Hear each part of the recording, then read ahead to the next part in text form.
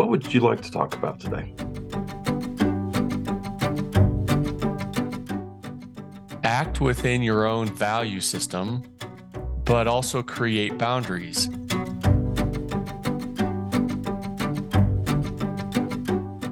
Welcome to the Inspiro Podcast, a podcast exploring personal growth, leadership, strategy, communication, and fulfillment. We are your hosts, Jason Luchtefeld and Bill Woodburn. I'm here as a dentist transitioning into a career to help facilitate individuals and their organizations towards a more fulfilling future. Hi there, I'm Bill Woodburn, and I'm a licensed professional counselor and licensed marriage and family therapist in Austin, Texas. I'm fascinated by the way people come together to solve problems, whether that's couples or families, dental practices, or organizations. We're going to be exploring a lot of topics, and for us to be able to be free to do that, I have to let you know that this is not intended to be dental advice or counseling advice. And it made me think of the book, The 4 Agreements. Be impeccable. I think it's with your word. Don't take things personally. Don't assume. And always do your best. So as I looked at those in the context of what I teach people in strategic planning, those are 2 core values and 2 boundary statements.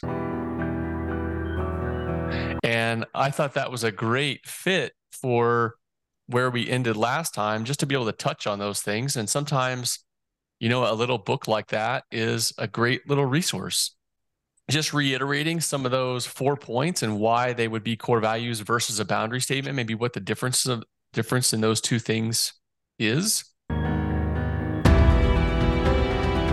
These boundary statements that I'm teaching now in strategic planning are meant to be along those same lines. And so it did get me thinking about this book, The 4 Agreements. And 2 of the 4 agreements are basically boundary statements. So a little background, a boundary statement is meant to be worded in the negative. So it's things we will not do. And so it's nice to have those for yourself. It's nice to have those for an office and have them quite clear. So in the 4 agreements, they use don't take things personally and don't assume as their boundary statements they're recommending. And I think those are pretty good. Those could be put on any poster in any office and be reminded of those every day. So I wanted to kind of segue into this, Bill, to kind of get your thoughts on that idea of a boundary statement and making it clear. Yeah. A lot of times I've got clients that come in and they have just really tied themselves in knots trying to set a boundary statement, trying to set a boundary with another person, usually somebody they care about, usually somebody important. And part of the problem is they're spending way too much time in the other person's head. If I say this, then what will they think or feel? If I say that, what will they think or feel? And what eventually happens is they totally box themselves in, and there's no way to say it at all. But the curious thing is they have no experimental data. It's just all assumption about what the other person's going to do with that. And so they've assumed themselves into a corner, and then they can't do anything, and then they just get stuck. It's curious how many times with some encouragement that they go ahead and verbalize some sort of boundary statement, and the other person is fine with it. Or even if they're not fine with it, they don't break off the relationship because of it. They just like, well, could we negotiate this or whatever? So typically what I say is, one of the real basic human skills is, number 1, knowing what your boundaries are. And number 2, being able to, kindly and reasonably tell somebody else. But when all else fails, the kindest thing is to be clear. when you sort of sidle up to the topic and equivocate over and over and over, pretty soon the other person has no idea where your boundary is. It's this soft, mushy, expansive swampland between you two, and there's no way to know: am I in it? Am I not in it? So, my bias is clear is kind, and there is such a thing as aggressive that you don't want to be. But if you're talking about yourself and your boundaries, what are boundaries for you and what are boundaries you would like other people to respect, you're still talking about yourself, and that's not usually terribly aggressive. Yeah, it makes me laugh that you said in there the idea of the stories we tell ourselves, and the story just keeps growing and growing, making those assumptions about what the other person's going to think about our boundary. What are they going to say? They're not going to be our friend anymore, or they're an employee, they're going to quit. That we just get ourselves so worked up over a story before we've even attempted to have the conversation. I think that needs an exclamation point on it. How do we modify that? A couple of things. One, remember, clear is kind. So you want to be clear. And you usually don't have to start with pressure. You're just giving another person data that they need. You're actually helping them out. When someone draws a boundary with me, I feel like they're helping me out in the relationship. Now, if it's an ultimatum, which is like, do it this way or else, of course, that gets everybody's hackles up. Or if it's, you've hurt me terribly by not, it's like, okay, that gets everybody's hackles. But what if you're just stating it? What if you're just stating it as a fact? This is what I would like. This is what I would not like. This is what I'm trying to do. This is what gets in the way of what I'm trying to do. Mm-hmm. And the lack of pressure in voice and stance and word choice usually makes it fine for the other person. Even if they don't like it, what most people are looking for is pressure and aggression and force. And if we're not ramping up force before we tell someone, most of the time it goes fine. They may say no, they may say they have a different idea. Okay, I don't consider that a bad thing. Mm-hmm. So it usually goes fine. Okay, so there's two boundary statements there, and then I'm going to say there's two core values actions there. So be impeccable with your word and always do your best. So core values, as we teach them, are initially at least founded in what actions you're doing currently. And so we walk through some exercises where you put down and then score based on the things you like to do and the things you actually do. And then you have some reckoning to do about where there's a mismatch. And so oftentimes what we find is people are happy to see they're living a couple of their core values, and they're usually a little frustrated that they have some core values that are actually aspirational, that they're not living them. This, I think, speaks to that. As we take a core value and put a definition and an action to it, then it becomes something we can start to attempt to do more of every day. If we decide this is who we want to be, then we can say, okay, in order to be a person of integrity, I have to be impeccable with my word. And it becomes an action that you can remind yourself to do. And so the difference there is a boundary statement, things we'll not do. A core value are things I'm going to be doing.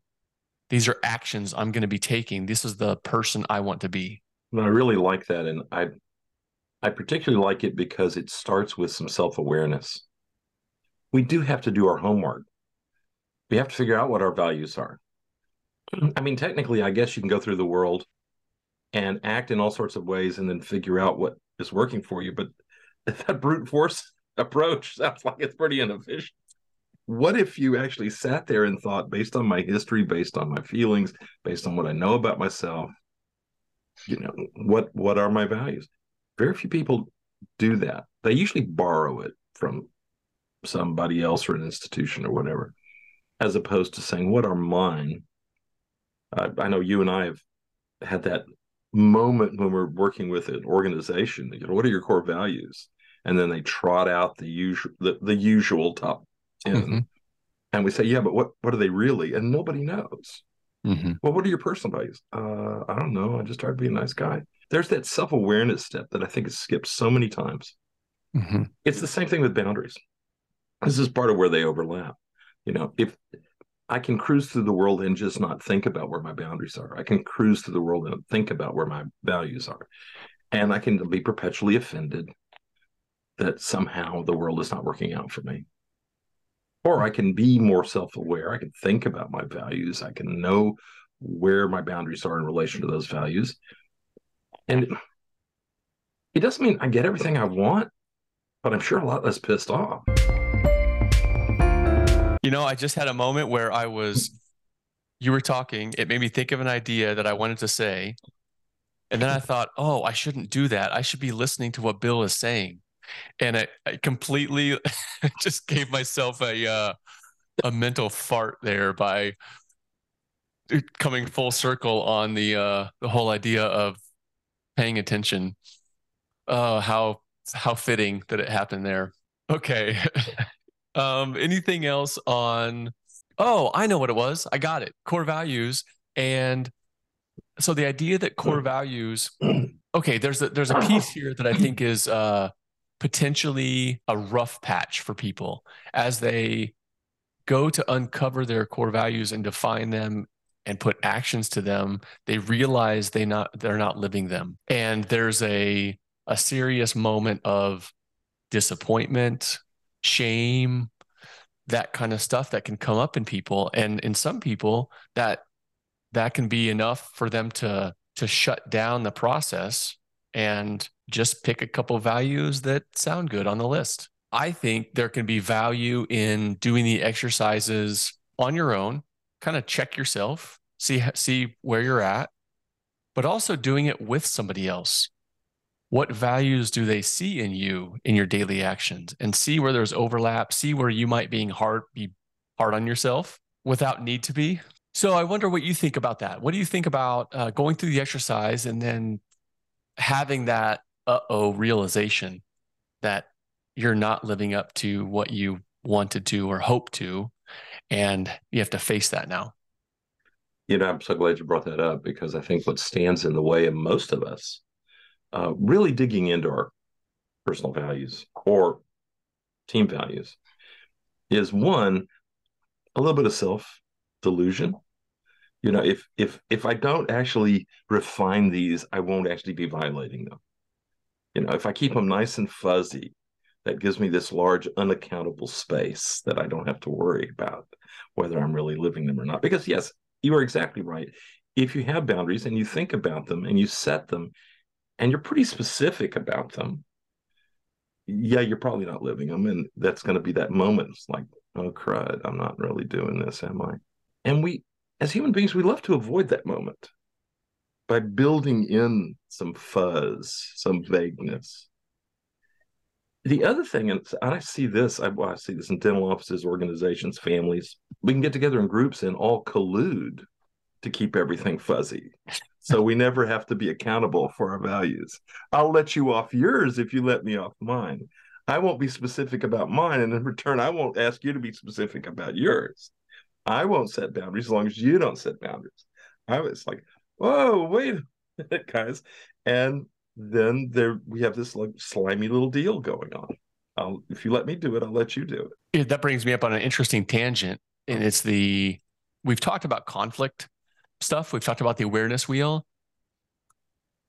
I don't know that we've talked a lot about healthy conflict and the value of it. And so what I interpreted from what you said is also an avoidance of conflict, or an avoidance of the conflict between how I'm acting and what I want my core value to be.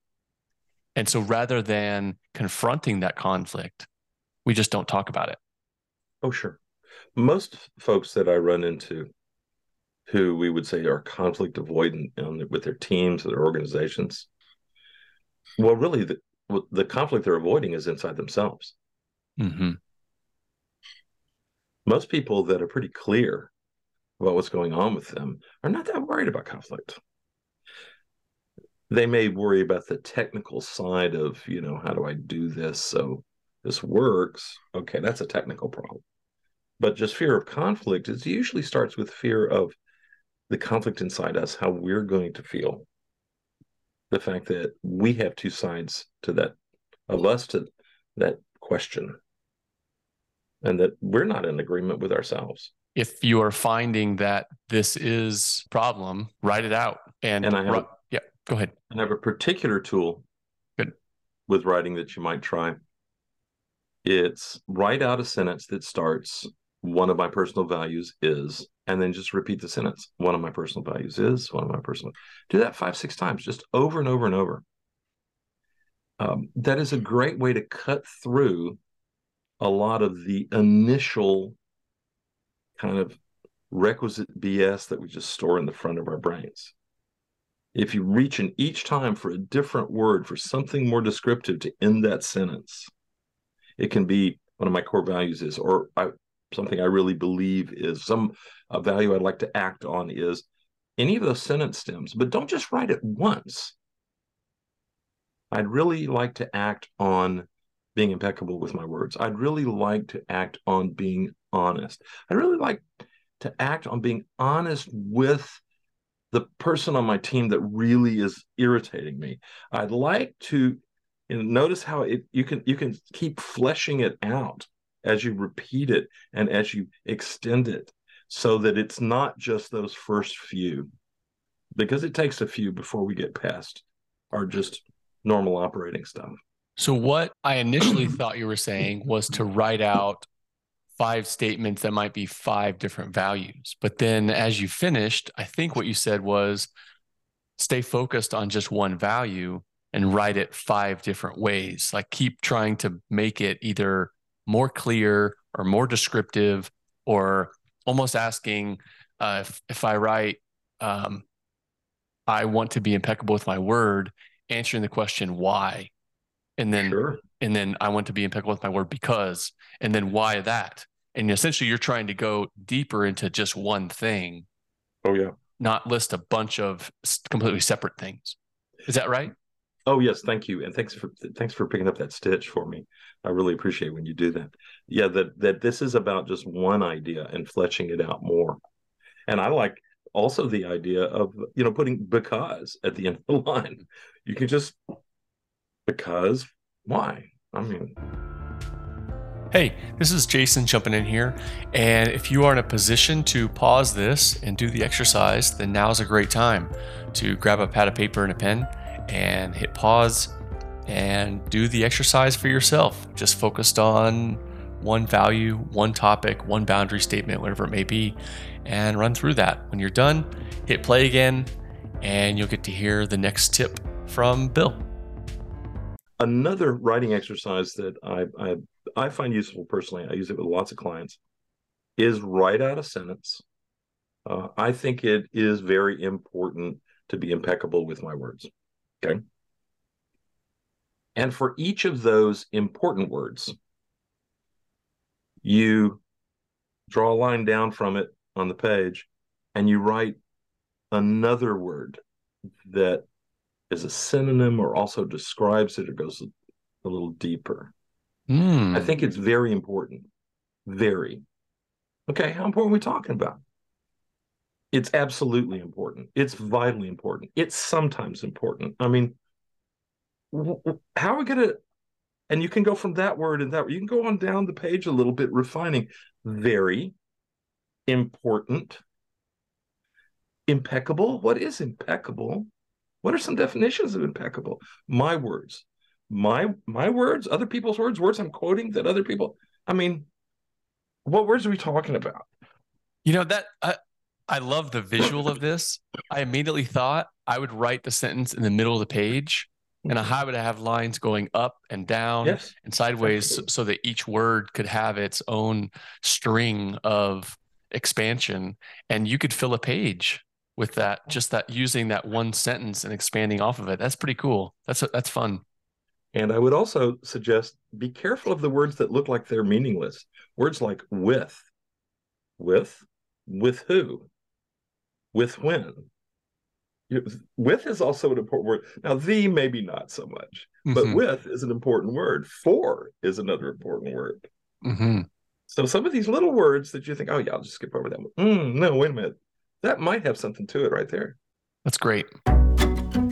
All right. We've reached the end. This time you don't have to press pause to do the exercise. You can just get your pen and pad ready as I'm wrapping up this episode. Hope you enjoyed it. I think this is one of our best yet. The really deep dive into boundaries and core values, I think, can be really helpful. I would put this one on a saved list and revisit this episode, I don't know, quarterly, possibly, at the bare minimum once a year. So I hope you found it as helpful as I did making it, and look forward to seeing you next time.